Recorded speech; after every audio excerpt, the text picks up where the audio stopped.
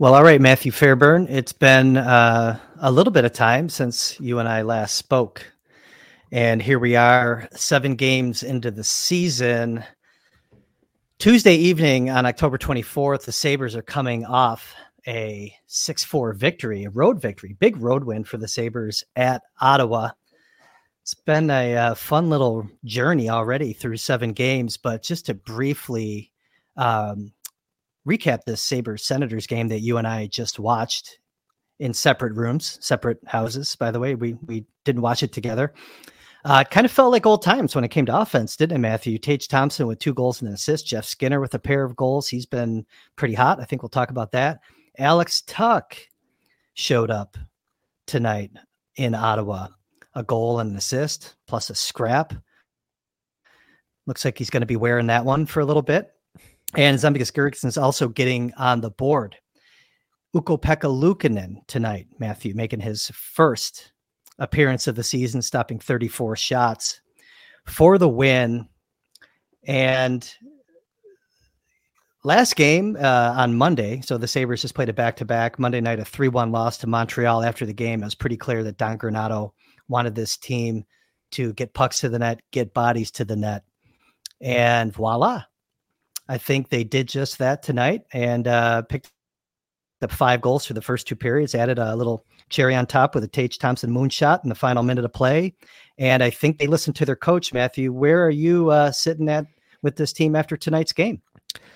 Yeah, exactly what you said there. Bodies to the net being the key, right? They've been getting pucks to the net in a sense, but they had, 67, 69 shot attempts, something like that against the Canadians, and 8 high danger chances. Not a good ratio there, throwing a lot of stuff from the perimeter, not having a lot of traffic in front, not willing to, as Don Granato put it, get to the net with enough conviction and determination.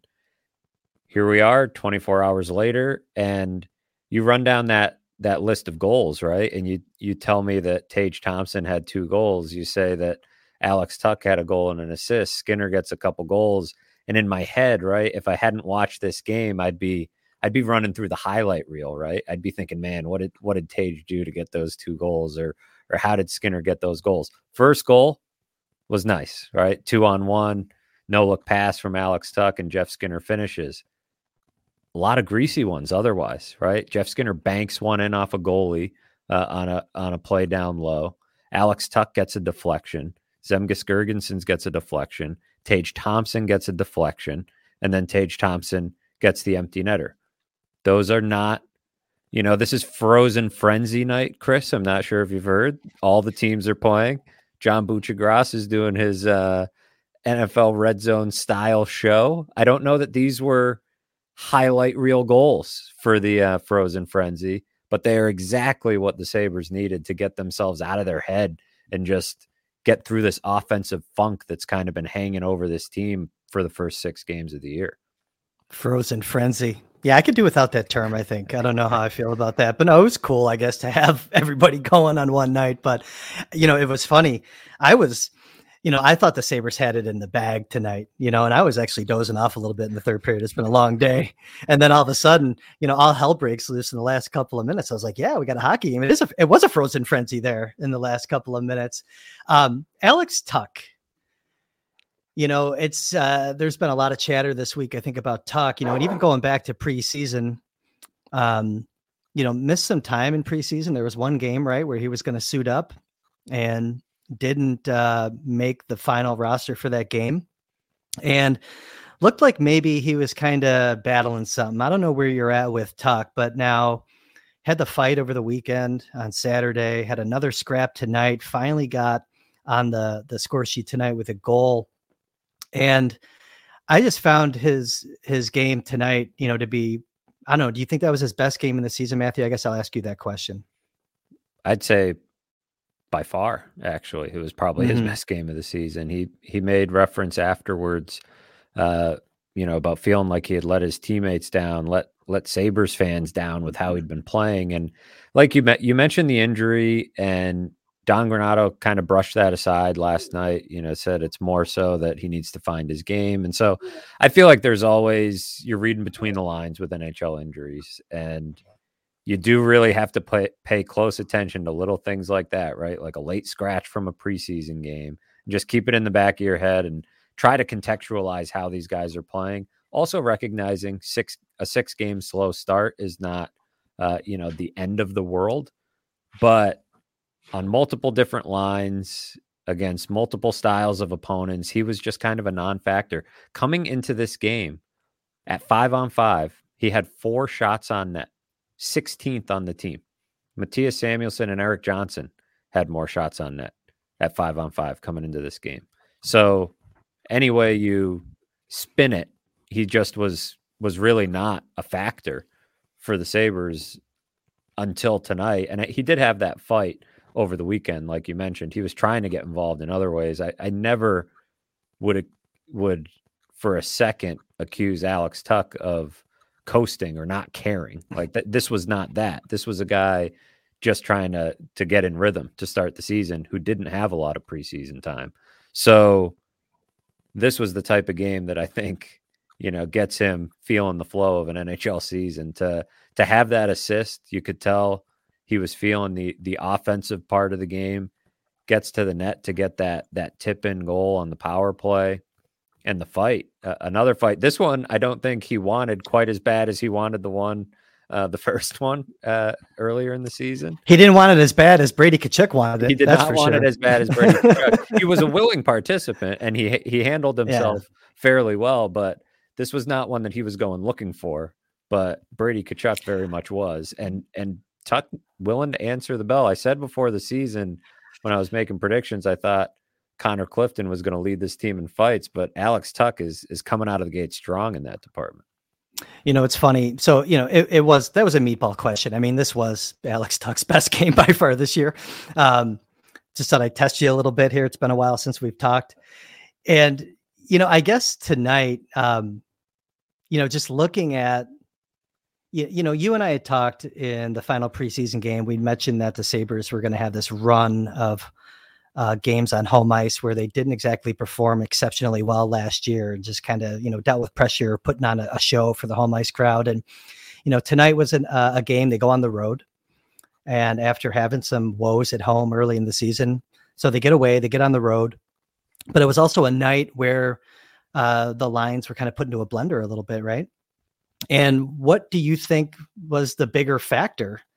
The line changes, or just getting out of Buffalo and getting on the road and getting away? Because it's a tough question. It might be impossible to answer. I think that they were going to do the things that they needed to do and listen to their coach and take the feedback after last night's loss to Montreal. And they were going to do that regardless of what lines they were on.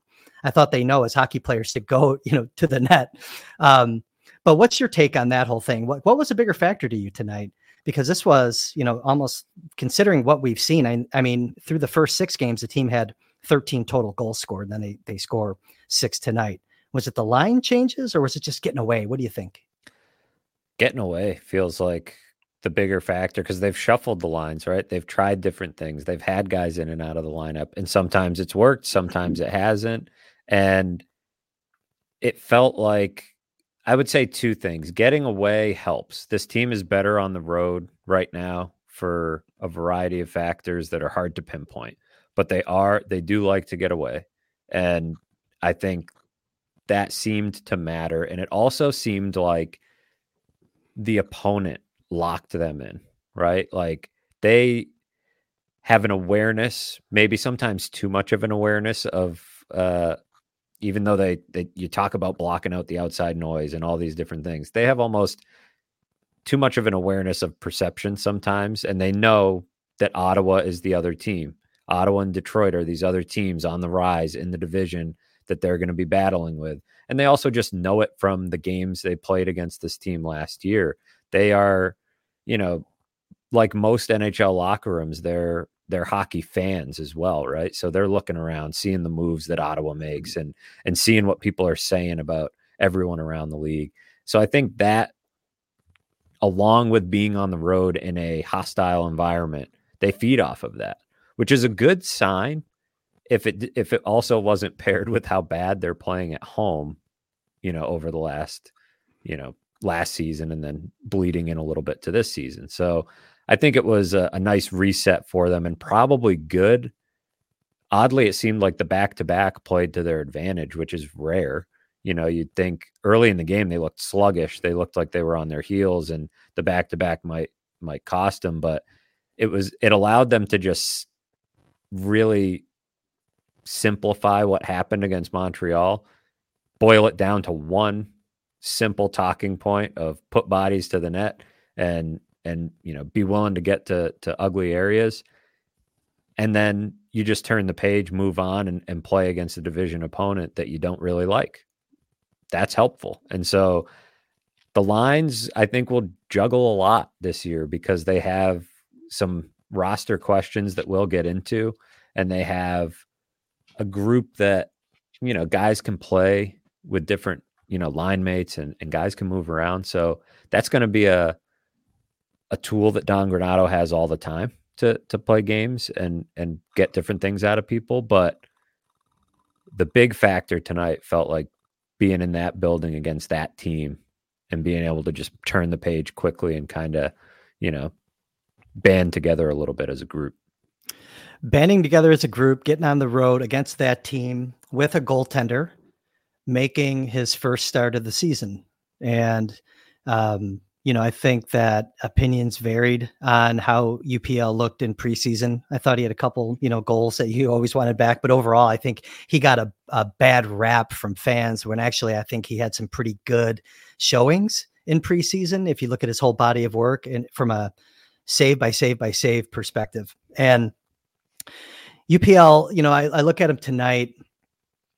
There was a scrambling moment there really early in the game, like the 5th minute. There's a play on the side of that, and I was like, oh, man, I got a little nervous right away. But I thought overall, he settled in. He was aggressive. He looked confident, and he had a really solid performance tonight. So, you have this goaltending situation now. It's kind of come full circle, right? We've seen all 3 of them now.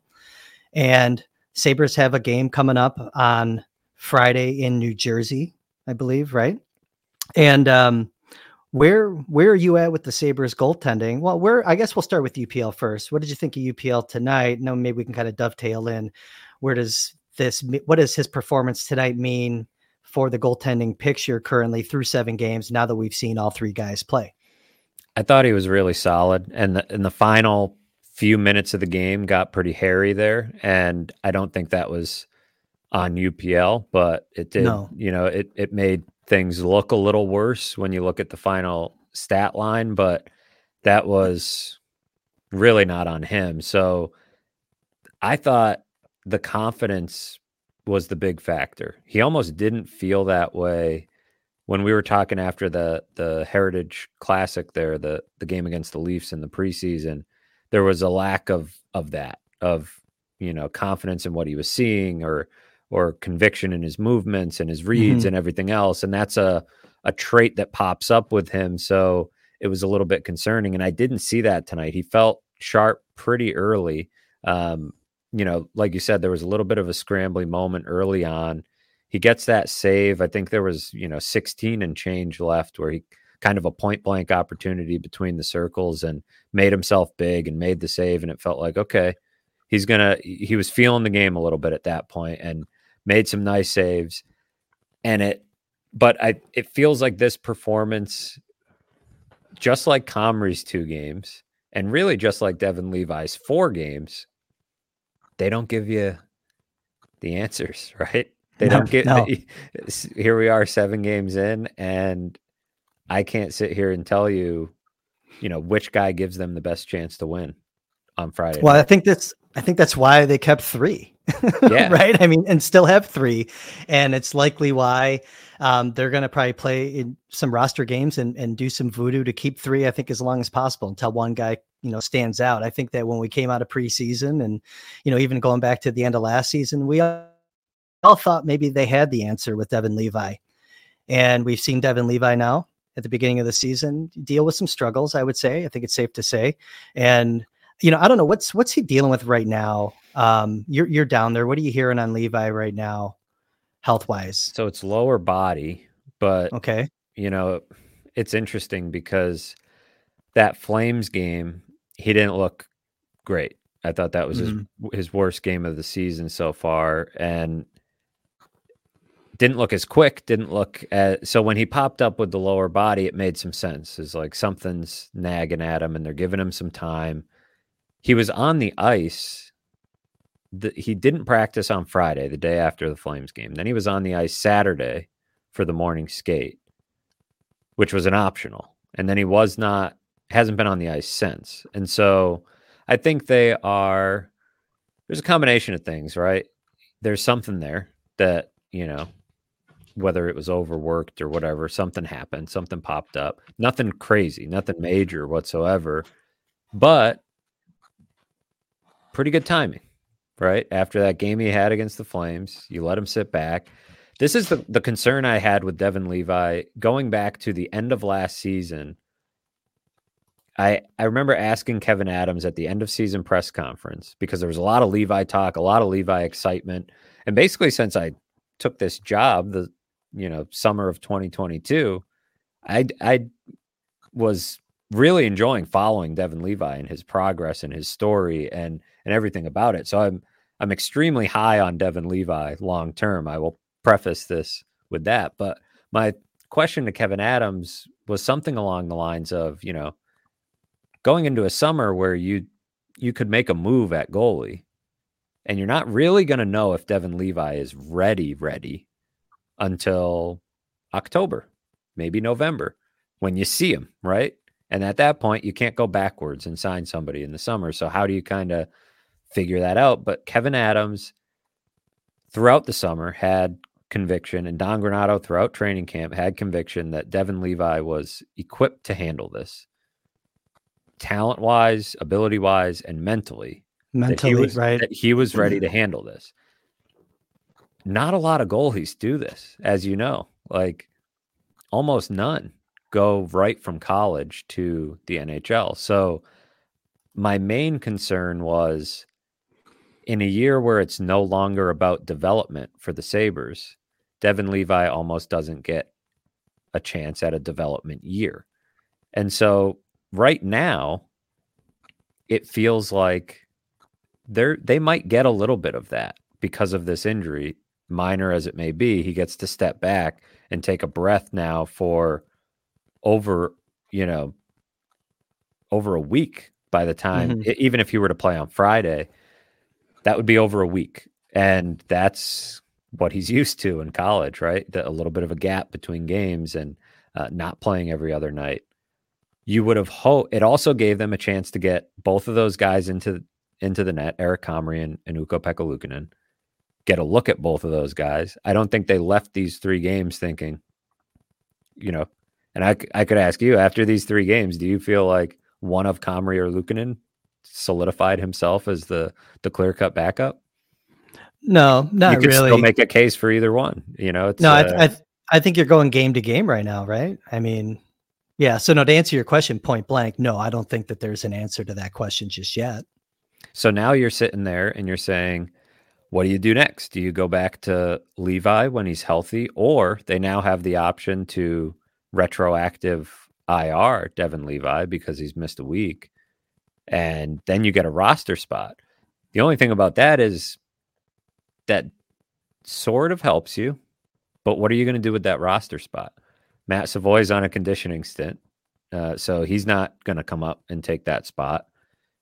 Is there somebody that you're clamoring to get into that spot that you really need? Probably not. Maybe Rusek if you wanted to give Okposo a breather, but now he's going to have a few days.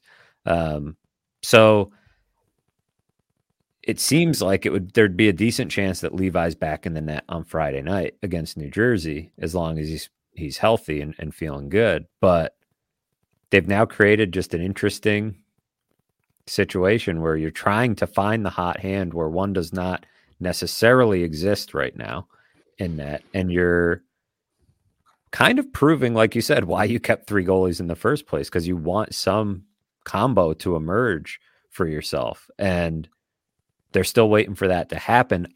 And I will say, while they're waiting for it to happen, they've gotten solid goaltending, I think, through goaltending has not been their biggest issue through 7 games. So it's still a murky picture is what it comes down to. It looked like it was Devin Levi's net, and then he gets a little banged up and he didn't play great. And now it's still, I think, Devin Levi's net to lose, but there's a balancing act happening here between his development, his health, what's best for the team, and trying to keep those other guys in something of a rhythm so that they can be ready when called upon.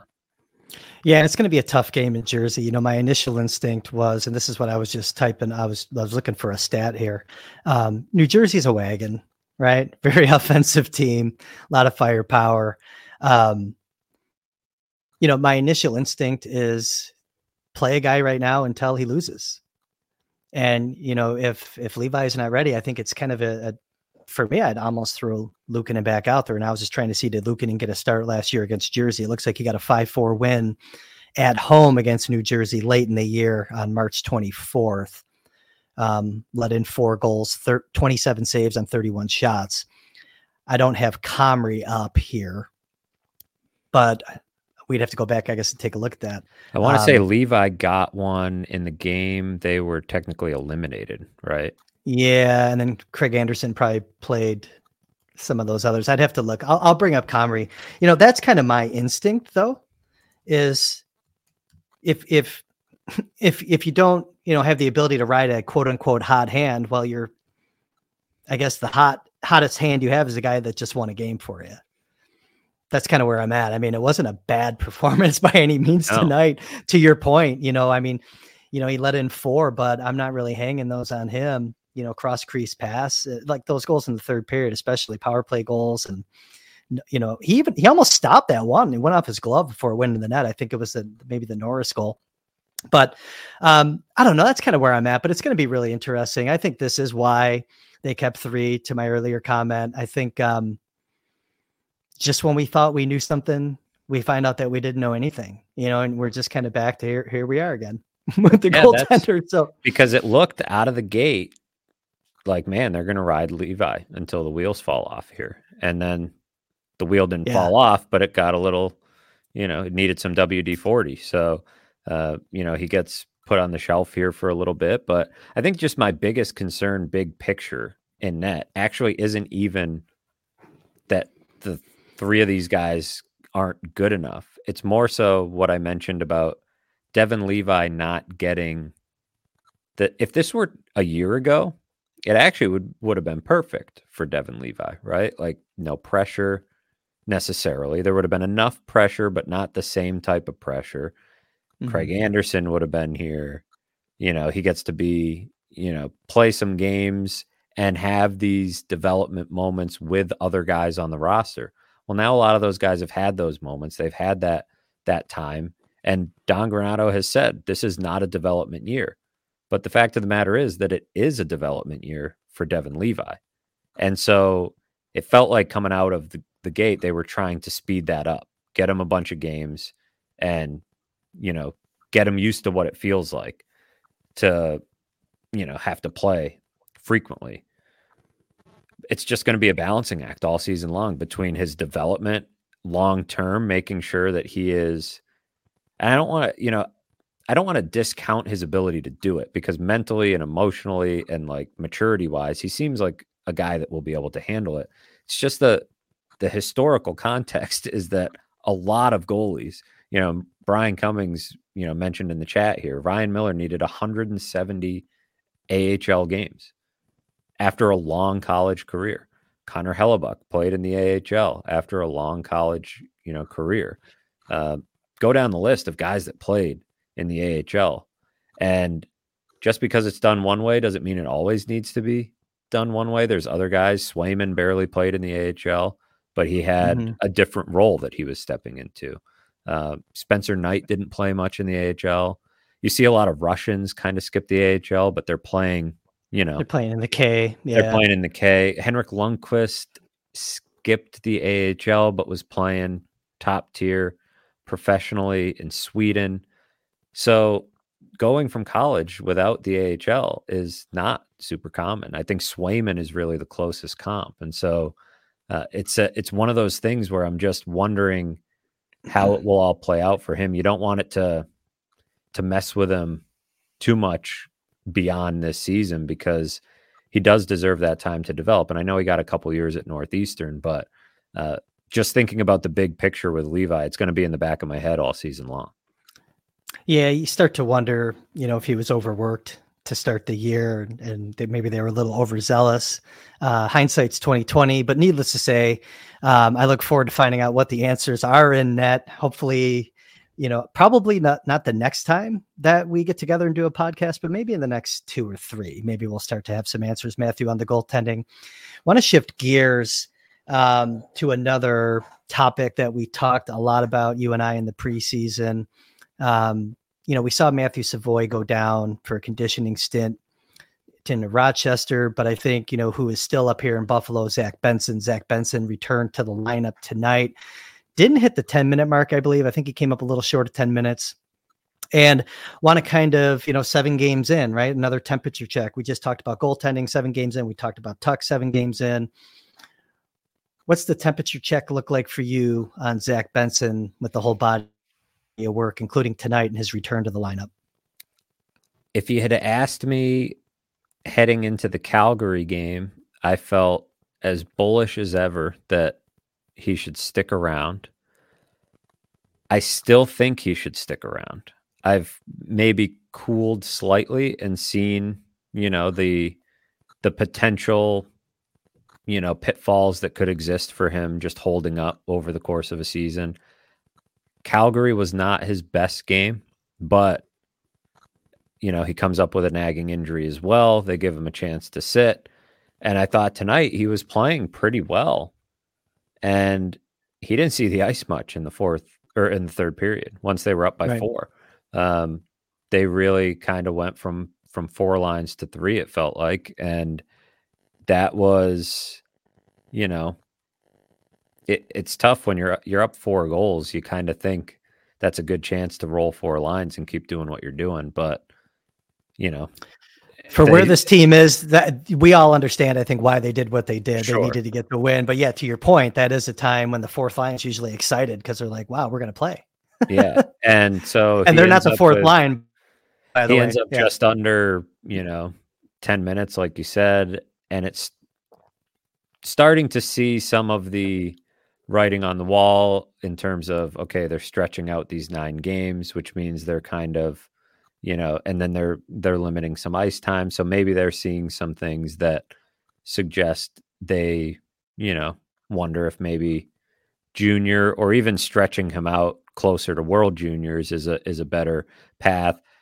A lot of the dominoes that we talked a little bit about when we were theorizing what could happen in the preseason, we're seeing some of those, right? Because Benson came out of the gates great, maybe cooled off a little bit, that's fine. That's to be expected. I don't think he should be expected. I'm glad you said that. That's exactly what we should expect. I also don't think he's bottomed out. And it's part of what we talk about with Zach Benson that we both really like about his game is that he impacts the game in a lot of different ways away from the puck. And so that if he's not on the score sheet or if he's not super active in the offensive zone, there's other ways that he's making plays. And I still see that from him. I don't see a kid that's lost out there, that because he's playing all these games, he's losing, mental focus or he's getting pushed around too much. I really don't see a lot of that, but it's to be expected that there's going to be some ups and downs when you're that age playing at this level. And it's not by any means a bad thing if he goes back to junior. The only thing that from the start has kept me hesitant about that is forward depth, I think, is a problem for this team right now in some ways. And losing him doesn't make it better, because the whole reason he was on this team is because he gives them a chance to win, because he's helping them win and because he's contributing. And so you're already looking for answers a little bit in the bottom 6. And, maybe an 18-year-old shouldn't be an answer in the bottom 6. Maybe that's fair, that his style of game, might not. I mean, I think it fits, but I understand if maybe over the course of a season, him wearing down is a cause for concern. But there's a lot of questions in terms of how they fill in their forward lineup. And he's not been their worst forward. That's for sure. Through these games. So how Savoy looks in the AHL, I think will matter.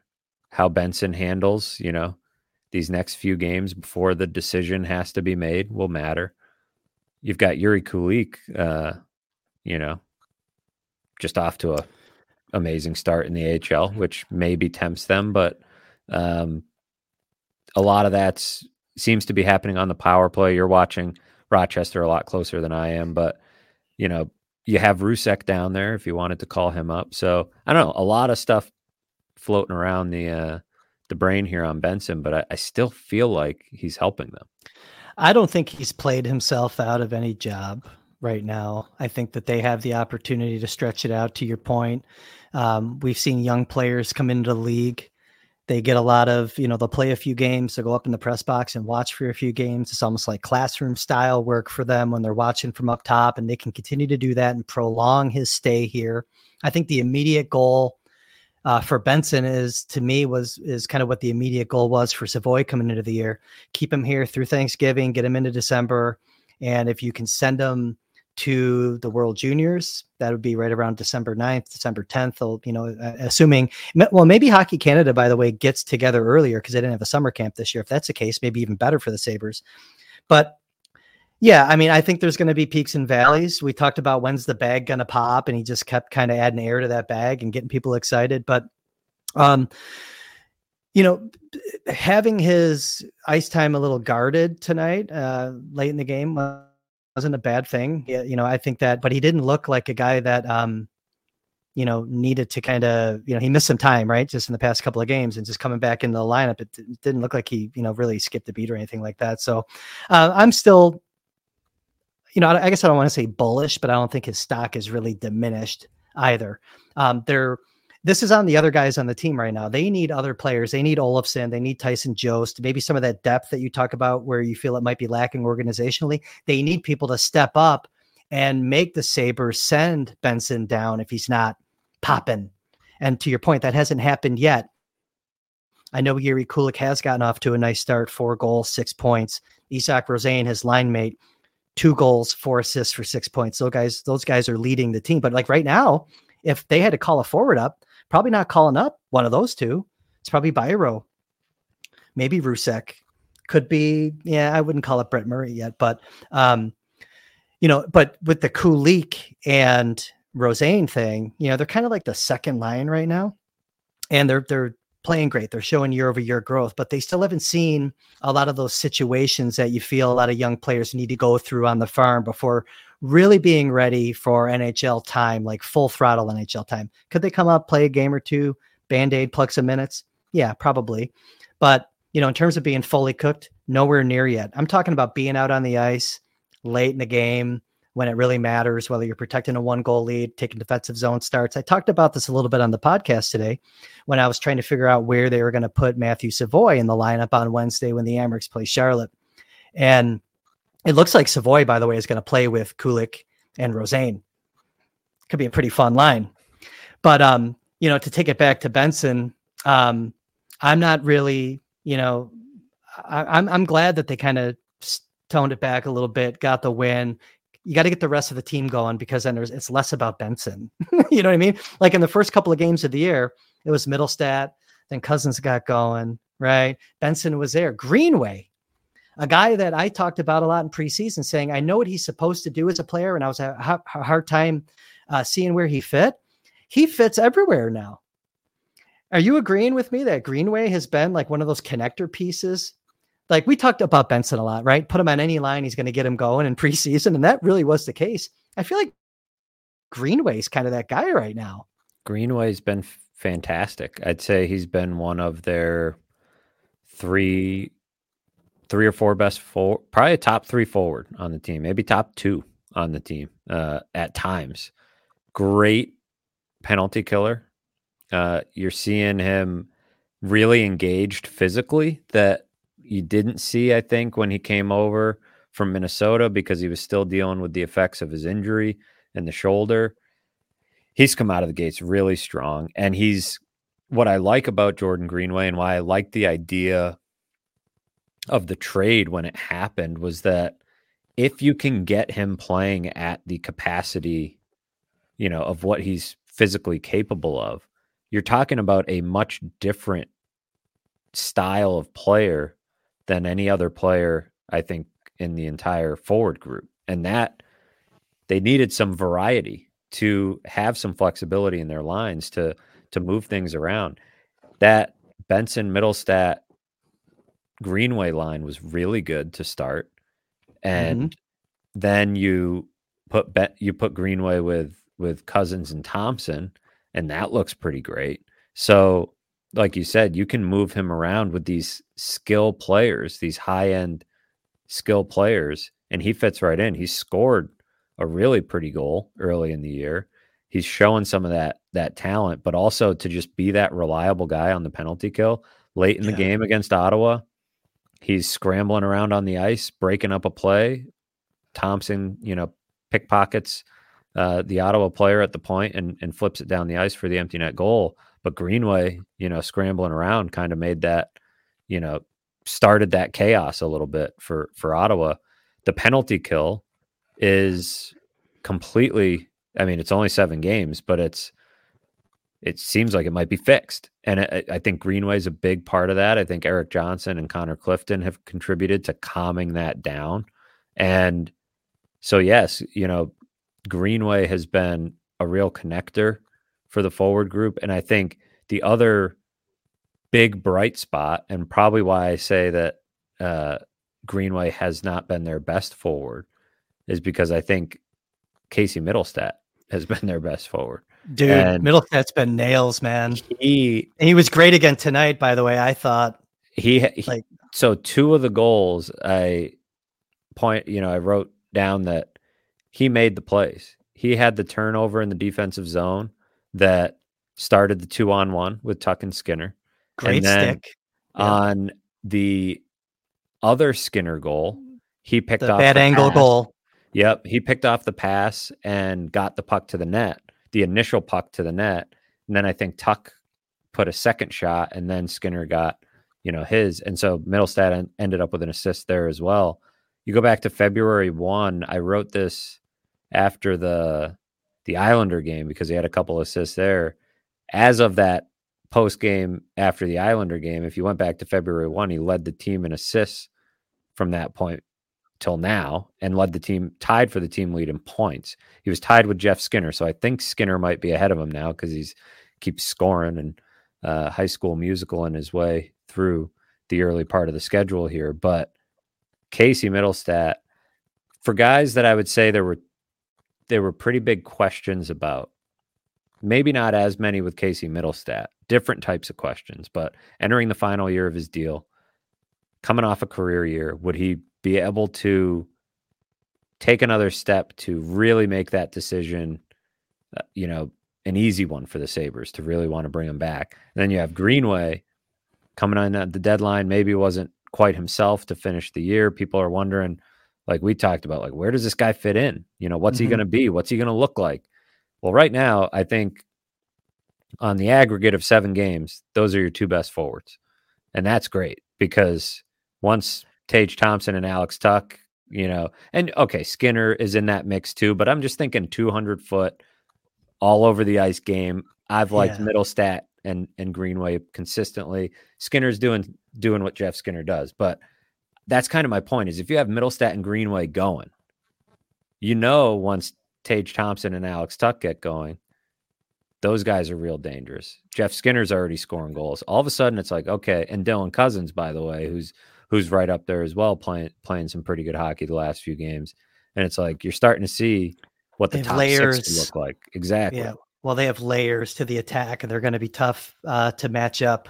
I think if these guys keep playing and Middlestat can, keep this pace, we're really, to your point, he's picked up where he left off late in last season. No, so it's really fun to watch. So now to your point with Skinner already going and Thompson seemingly getting going, even when he wasn't scoring, he had a couple games where he was playing, pucks just weren't going in for him. He had 10 shots on night, 10 shots on net in one game a few games ago. So it was like, yeah, I think this guy's gonna. It was kind of like last year at the start of the year where it was like his expected goals were through the roof and he wasn't scoring. So he's going. Tuck was not going until this game against the Senators. So now they both feel like they're starting to find their groove. And it's only one game, right? Let's see if they can keep it going, but maybe they can break off a couple wins. I think, for all the doom and gloom that was going on in this town, I mean, the Sabres are 3-4 right now. And I think partially, keep in mind, I think a lot of people were just feeling really bad about the Sabres because of the expectations, but also because of the Bills. I was going to say, let's not ignore all that shit that's going on with the Bills right now. Well, they really missed the window, didn't they? Like, I'm sitting here thinking, the Bills are falling apart. Everybody's mad at the Bills. This is a real window for the Sabres. 5 home games in the first 6. This is your chance to like make this a hockey town again. And meanwhile, they've got a lot of empty seats, a lot of lackluster performances, and kind of they didn't come out of the gates roaring and really, grab the fan base by the shirt collar and say, come on. We're doing this thing, but it doesn't change. I don't think the long-term outlook of the season. It's just a little bit of a missed opportunity to really to generate some excitement, for the season. But the Bills have done them a favor here. I think there's people taking a peek over at the hockey team to see if maybe they can derive some satisfaction, some hope out of the group, because it's pretty bleak in Orchard Park. It's not looking too good over there right now, for sure. So we covered a lot of ground already here. We've talked about the forwards. We talked about the goaltending a little bit. And here we are. I just did the math. We're 8.5% of the way through the schedule. Where are you at with the defenseman right now? Dahlin's kind of doing his Dahlin stuff. 6-game point streak right now. I thought Samuelson's been excellent. I love it. I wrote down a note tonight just when I was jotting some things down, just about his reach and the plays that he makes, defending net rushes, shoveling pucks on the boards, just breaking up plays, using that reach. And it just goes to show you why big defensemen are so important. Samuelson constantly makes plays that smaller defensemen, those maybe mobile puck mover, offensive minded defensemen, guys can't make. And he constantly just reminds you the importance of the length and just how big, of a component that is in the blue line. But I thought he's been excellent the past couple of games.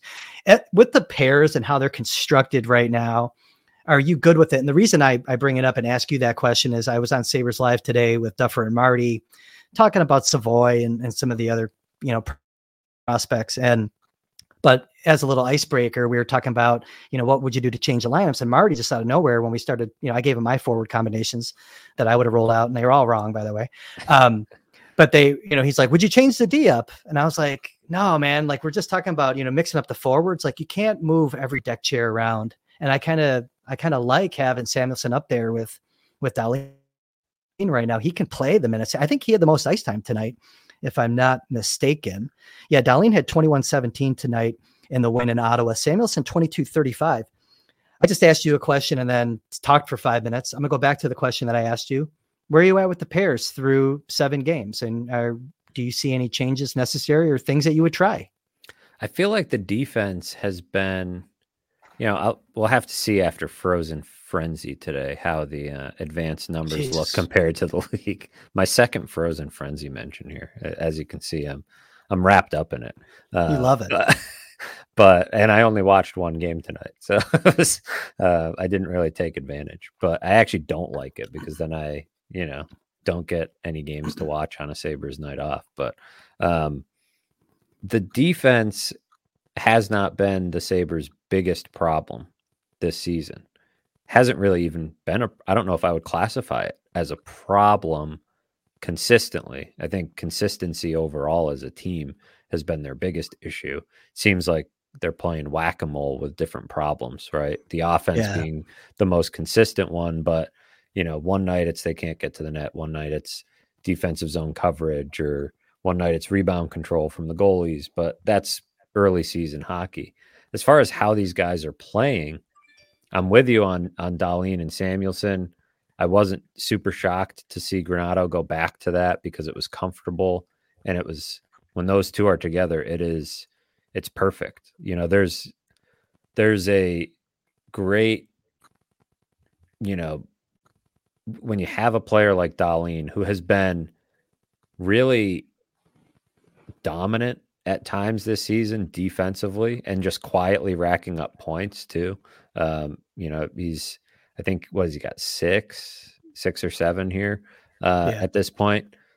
Hasn't scored, but you know, he's racking up points, but he's shutting plays down defensively. And he's got a guy like Samuelsson who understands him, can read off of him very well. The one thing with Clifton, you know, Connor Clifton I misread this situation in the summer. I thought Connor Clifton is going to be a Buffalo Sabres fan favorite from the jump. And I still think he will be a fan favorite. I think he will be when he gets a little deeper here into the season. It feels like he has been an early target, at least among the Sabres fans who are online. I think people are pissed that they didn't go out and make these big splashy moves. That's just kind of happens often, target, right? But he's been the victim of some bad puck luck early in the season for sure. He's had some moments, you know, I'm sure he wants back, but I remain pretty optimistic about what he can bring to this team. And one thing I will say about him is that, and the same goes for Eric Johnson, who I think has been good and been really, really important in the room. Yeah. Like when we talked about how would they handle the pressure, they probably needed Eric Johnson more than we realized when they signed him for that reason. He's also playing well on the ice. He's settled down the penalty kill.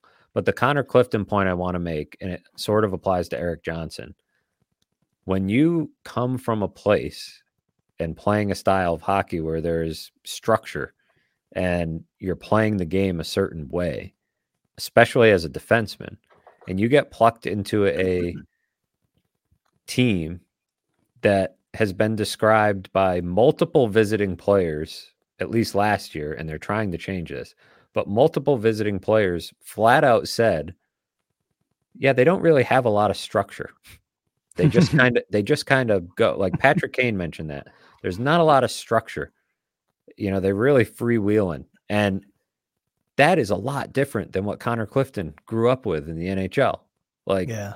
And he mentioned that him and Eric Johnson are kind of trying to be the ones who help bring a little bit of that, as obviously Don Granato and the coaches are trying to implement a little bit more of defensive structure.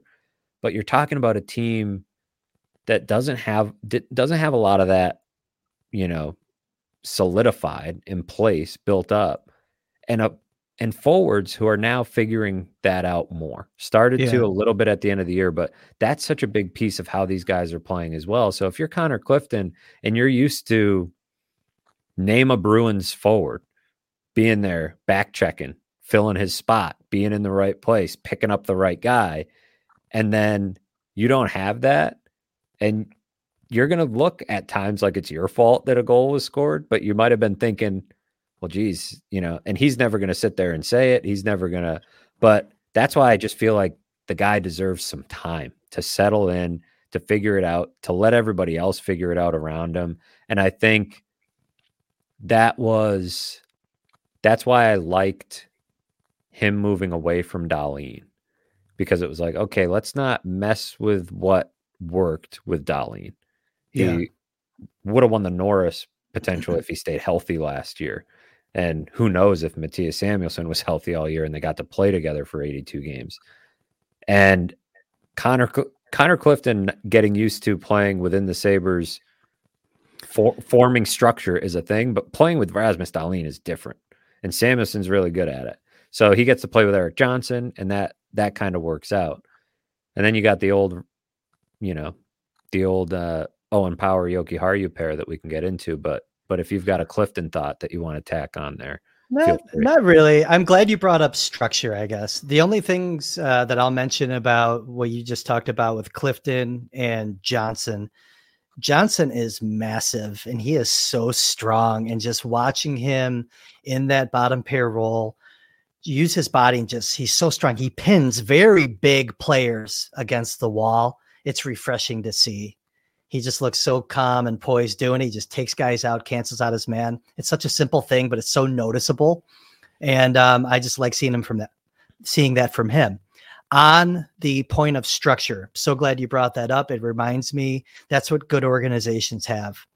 An example of that in the area, my world with Noah Osland. That's the first thing he mentioned when he moved from Djurgården in the second division up to Växjö this year.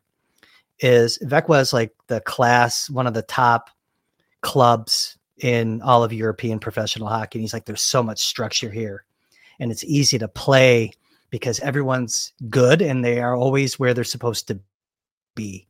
And it's the importance of having structure, but every good organization has it on and off the ice, by the way. So I'm glad you mentioned that, but that's all I had on Jokiharju before I volley it back to you. I thought he had a good game tonight. It was one that I really watched him more closely than I have in the previous games because I was watching Power. I didn't think Power had the hottest game on Monday against Montreal. So I thought that pair together kind of performed and functioned better tonight. Agree or disagree on both of those points on Jokiharju and the pair? Yeah, relative to expectations, Power has probably been, 7 games. You don't want to use like the wrong word, but relative to expectations, his performance has left me wanting a little bit more of the 6. Because you kind of know what you're getting in Jokiharju, and we mentioned some of the context around Erik Johnson and Connor Clifton, and the other 2 guys have been great. And Power hasn't found that quite yet. And continuity is not an issue there, right? He's playing with the guy that he's pretty comfortable with or has played with a lot anyways. I don't know. They're not always the most comfortable together, but I do think that against Ottawa, they were both better. And Jokiharju made a great play on a 2-on-1 to break things up.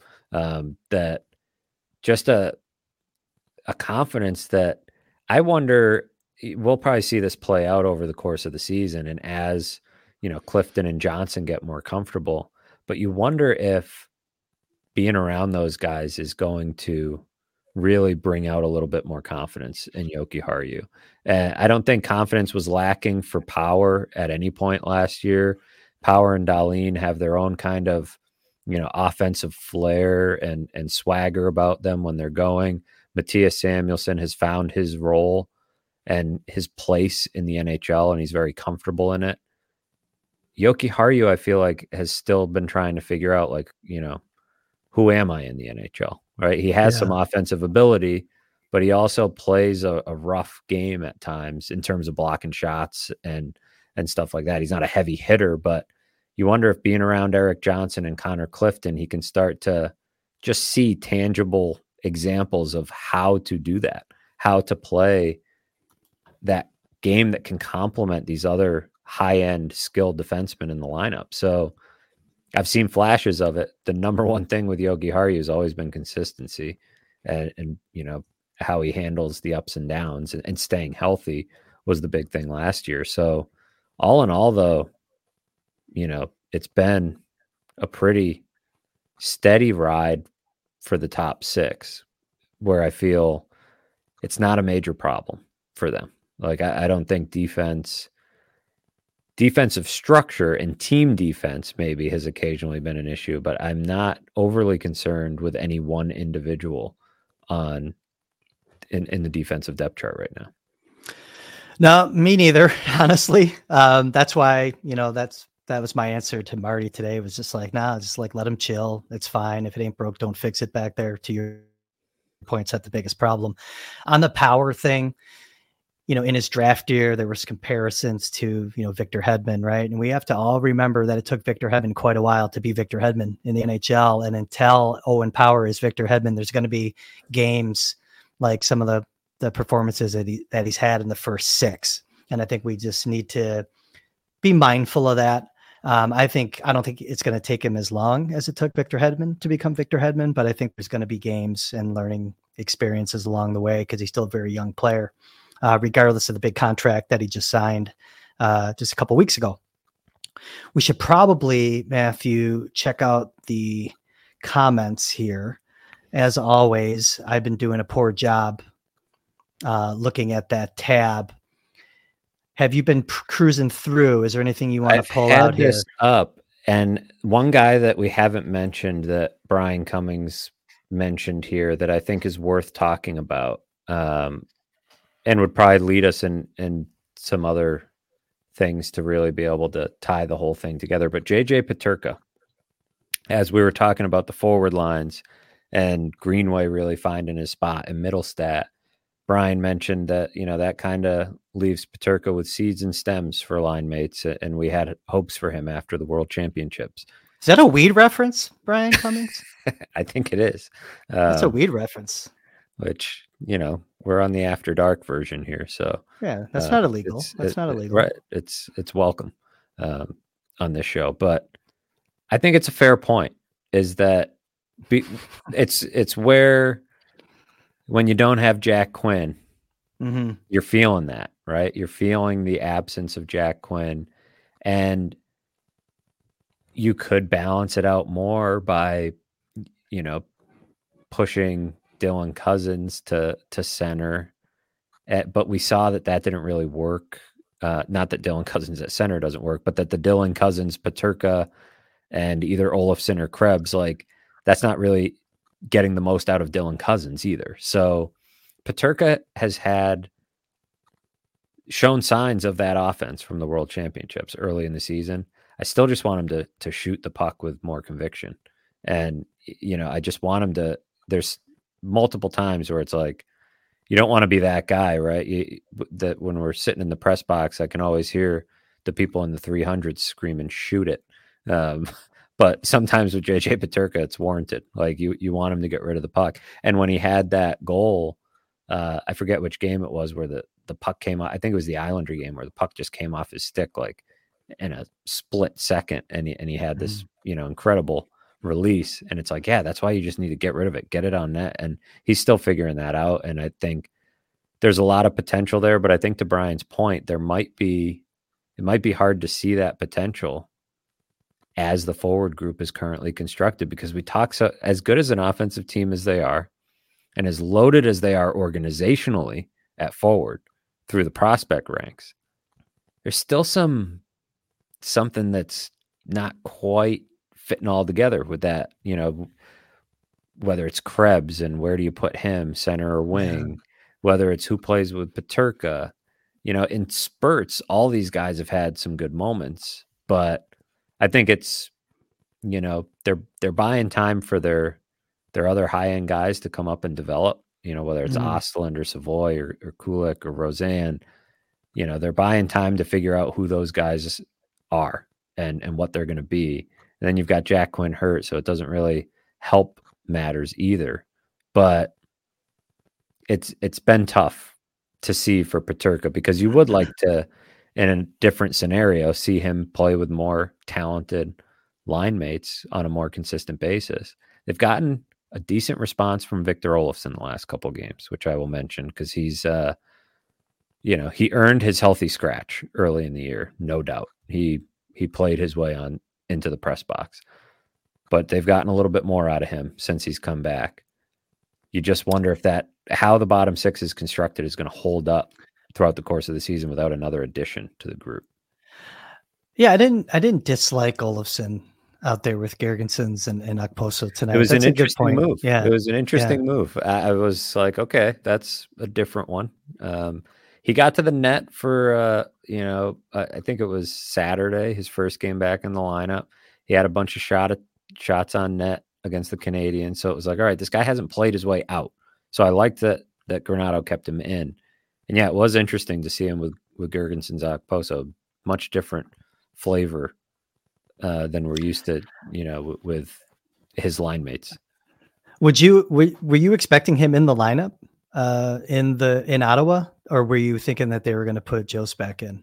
I wasn't quite sure it felt like they were leaning towards Benson getting back in the lineup. And I kind of just figured they'd go back to what was working and bump Olofsson out. But that was the thing. Olofsson, like I said, I felt like in the 2 games he had responded well. And when I asked Don Granato one of the days at practice, I don't know, whenever I asked him about how he felt like Olofsson responded, he was pleased.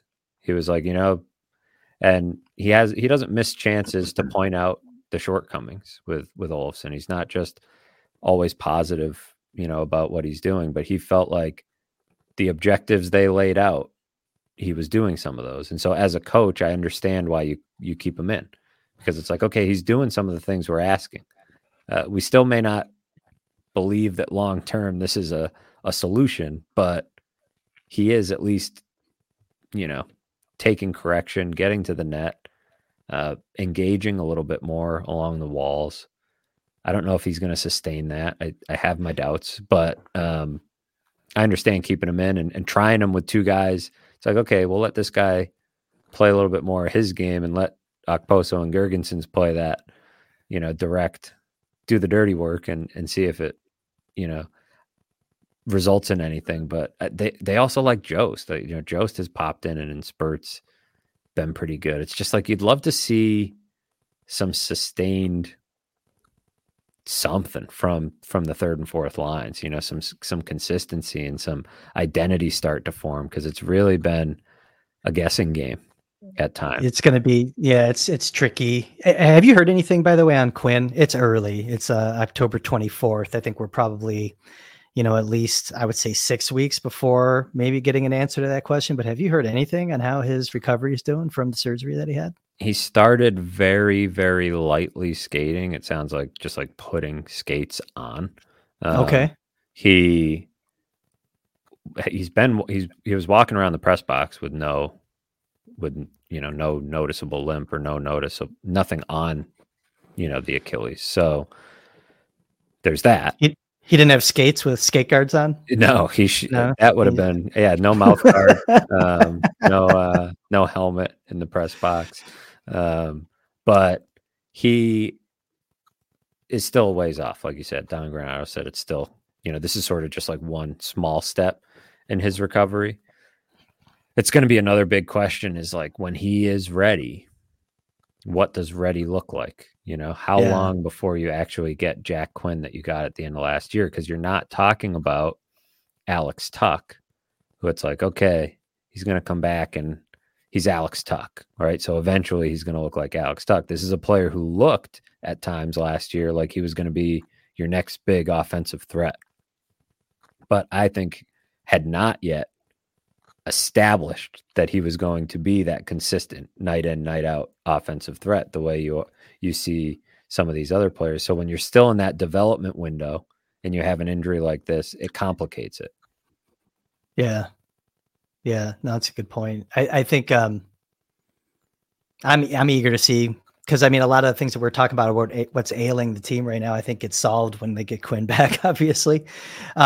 Just going through some of these other comments, there seems to be a theme, some concerns about UPL's game tonight, maybe his quickness post to post. That's kind of, I think that there's times when I do look at UPL and I still wonder if he moves like an NHL goalie, finger quotes. Okay. So I get that from some of the commenters for sure. In the meantime, he stopped the puck and was happy to see him, just for him as a human being, get a win under his belt in his first start. Definitely a lot of support in the chat for Greenway and Middlestad. A lot of comments about just the great starts that they're having to the season, about Greenway having a good game tonight. Bob R writes, Bills who? I hear you, Bob R. I guess we'll find out. They play Thursday, right? Yeah, quick turnaround for them. Maybe just like the Sabres, it's good. They get the quick turnaround and get a home game. I feel like Hairbras writes, I feel like the Sabres are missing a glue guy that rounds out the forward group. Yeah. I wonder what they're going to do, because you can't, we've talked about Patrick Kane, so there's that option if they decide to go that route. No, I love it. Yeah. I mean, I'll say it one more time. Yeah. I think I like it more now, even because it's like, okay, if Benson goes back to junior, then maybe you have, I don't know, you put Benson or you put Kane with a player like Tage Thompson, or I don't know. There's a lot of things you could do. All of a sudden, you have a different level of flexibility within your forward rings. But I think, what the commenter brings up also makes sense is you got to add the right type of player. You got to add the right contract, right? So that you're not blocking guys in the system and all that. But they do have flexibility beyond this year because Gergensons and Okposo are on 1-year deals. Jost is on a 1-year deal. I believe it's late, so don't quote me on it, but I believe he's on just a 1-year deal. I think it was so it's one. like you have the freedom to clear roster spots. Olofsson's in the final year of his contract. So you can bring in somebody who's beyond just this season. And I think that's something that Kevin Adams has to seriously consider. I know a lot of the attention in Western New York right now is that Brandon Beane needs to make a trade for the football team. But I think Kevin Adams needs to be surveying his options here and preparing for this. Is an interesting juggle that Kevin Adams has because of everything that we've mentioned. Is Zach Benson going to play beyond 9 games? Yes or no? We'll see. Is he going to be around all year? Can Matt Savoy play in the NHL this year? Yes or no? They still have to find that out. If not, can Jack Quinn come back and be Jack Quinn, and how soon can he do it? Those are 3 pretty big questions for your forward group beyond just, will Victor Olofsson get it figured out? Can JJ Peterka take another step? These other individual sort of questions for each guy, micro questions, because then you have to look big picture and say, if I'm Kevin Adams, what can I do as a general manager to give this forward group a boost? And if it's not Patrick Kane, is there an Eric Johnson type that you can add to your forward group? It's got to be a guy, like an older player, veteran presence, potentially with a cup on his resume. That's part of the appeal with Patrick Kane. There's a question in the comment about Kane, not to spend a lot of time on Kane because I know it'll go off the rails, but does he have much left in the tank? I think he's got enough left in the tank to certainly contribute to the Sabres this season, pending, if the reports of how his rehabilitation's been going are true. I think he's got something in the tank, especially in the role that they would rely on him and the value that he would have with the been there, done that factor, to your point. But no, going back to that glue guy, I think it all kind of blends together. That playoff experience, I think we're looking at a Sabres team right now, the beginning of the season. It's a different, they're having trouble with the pressure of expectations, maybe a little bit, so we'll see what happens if they can break off a couple wins. If not, then all the more reason that they got to get someone with some experience that can help guide them, add to that structure that you talk about, going back to your Clifton comment. I think there's so many important things to be gained by adding some experience to the locker room now. And I get the point of fans that were upset when they didn't make that big splash, to kind of bring it full circle to some other comments that we made earlier in the show. A couple other comments here. Ooh, there's one I can take. Wahlberg looks like a player too. Wahlberg does look like a pretty nice player. So for those that aren't aware, Anton Wahlberg, 2nd round pick in 2023, currently playing as an 18-year-old on Malmo's second line. He's the second leading junior age scorer right now in the Swedish Hockey League, 6 points through 10 games. You could tell I did a podcast this morning, right? Because like all the stats are just like right stuck on my brain. But more importantly, he's got power forward potential. He's really smart, and he does look like a player. And I think that we will see him at the World Junior Championship for Sweden. He's got a lot of competition there, Hairbras. But I liked your comment there, and that's one I'll gladly take. I'll talk about the prospects. You can wake me up at 4 a.m, ask me a question, and I'll be happy to answer about prospects. Big guy too, like a big. You talk about adding a different flavor to your organizational depth chart. That's what I really liked about that pick. 6'3.5", 200 pounds. He turned 18 on the 4th of July when he was here for development camp. He's just a baby still, man. And kind of like, by the way, we're going back to Owen Power. We make that Hedman thing. Owen Power looks young. Like, have we even thought about what he's going to look like in 4 or 5 years? It's how an thick interesting and just rock. solid he's going to be. Cause it just dawned on me, like Power is like this. We haven't even seen what Power is going to like be physically. He's and huge. Wahlberg is going to be a monster, to your point. Yeah. Owen Power, the biggest thing missing from his game right now is a little bit of meanness and a little bit of that, what you talked about with Eric Johnson, right? Just being able to just physically impose your will on opponents. And it's not even just talking about big hits or anything. It's just like being mean in front of the net and being, just a nasty presence. And some of that stiff arm into the boards. Right. Yeah. It doesn't have to be a, highlight reel hit, but some of that has to happen between the ears, right? Like there's a lot of that, but that happens quicker when your body starts to fill out and you realize like, yeah, I can. I actually noticed it too with his shot last year where I felt like you can shoot the puck harder than this, man. Like I know you can shoot the puck harder than this. And there was just not the conviction with the shot all the time. And so I'm interested, like you saw Dahlin, I felt like last year, and I didn't watch him as closely in his really young years, but like last year he would just start letting it rip. And you're like, man, this guy can shoot. And you look at Owen Power and you think, you should be able to shoot it as hard as Dahlin. And I think you probably can when you really let it rip, but he was picking his spots, almost like, trying to make sure it got on net. And so it's just these little things that I feel like when he develops the confidence and the grown man strength, they'll start to come out a little bit more. Oh, I think I lost you a little bit there, Matthew, but I think what you're about to say, though, I think there's a point in every big physical specimen's career where they figure out how big and strong they are. And I think we haven't seen that yet with Power. You broke up a little bit there at the end of your sentence, but I think you were kind of going along those lines. Yeah, I pretty much had wrapped there where I thought, just once he gets there, you assume he will get there. There's no reason to think he won't get there, but it's just a matter of once the body really develops like that grown man strength, it's going to be what you just said is going to click so much faster because it's going to be like, wow, it's going to be pretty hard for him to ignore how strong he is if he continues to physically develop the way he is, because he's going to be like, man, yeah, I am a lot stronger than these guys, or I can rip this puck, or I can, do this. And he's got a finesse element to his game. That's fine. It's part of what makes him, really a smooth offensive play driver.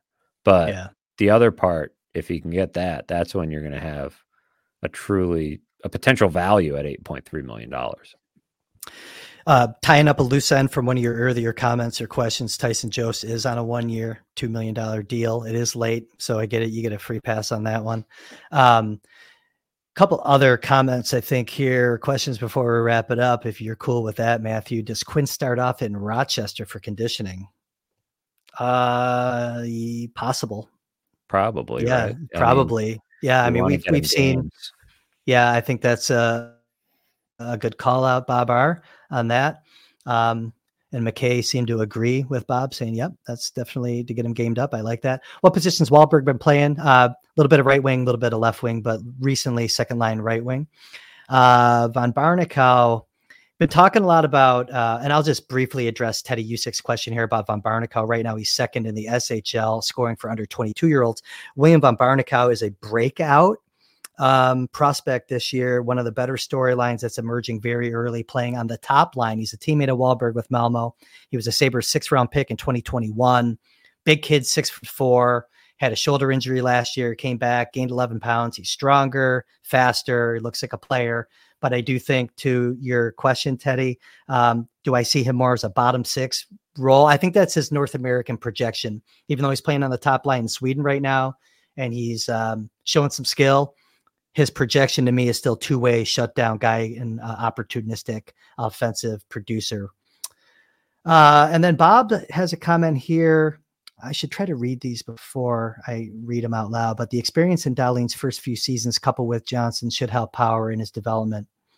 Yeah, totally. I think that's Dahlin. That's just part of the emergence, I think, that we're going to see, Matthew, from Rasmus Dahlin becoming that next wave of leader once Kyle Okposo is ready to relinquish the C that's currently stitched onto his jersey.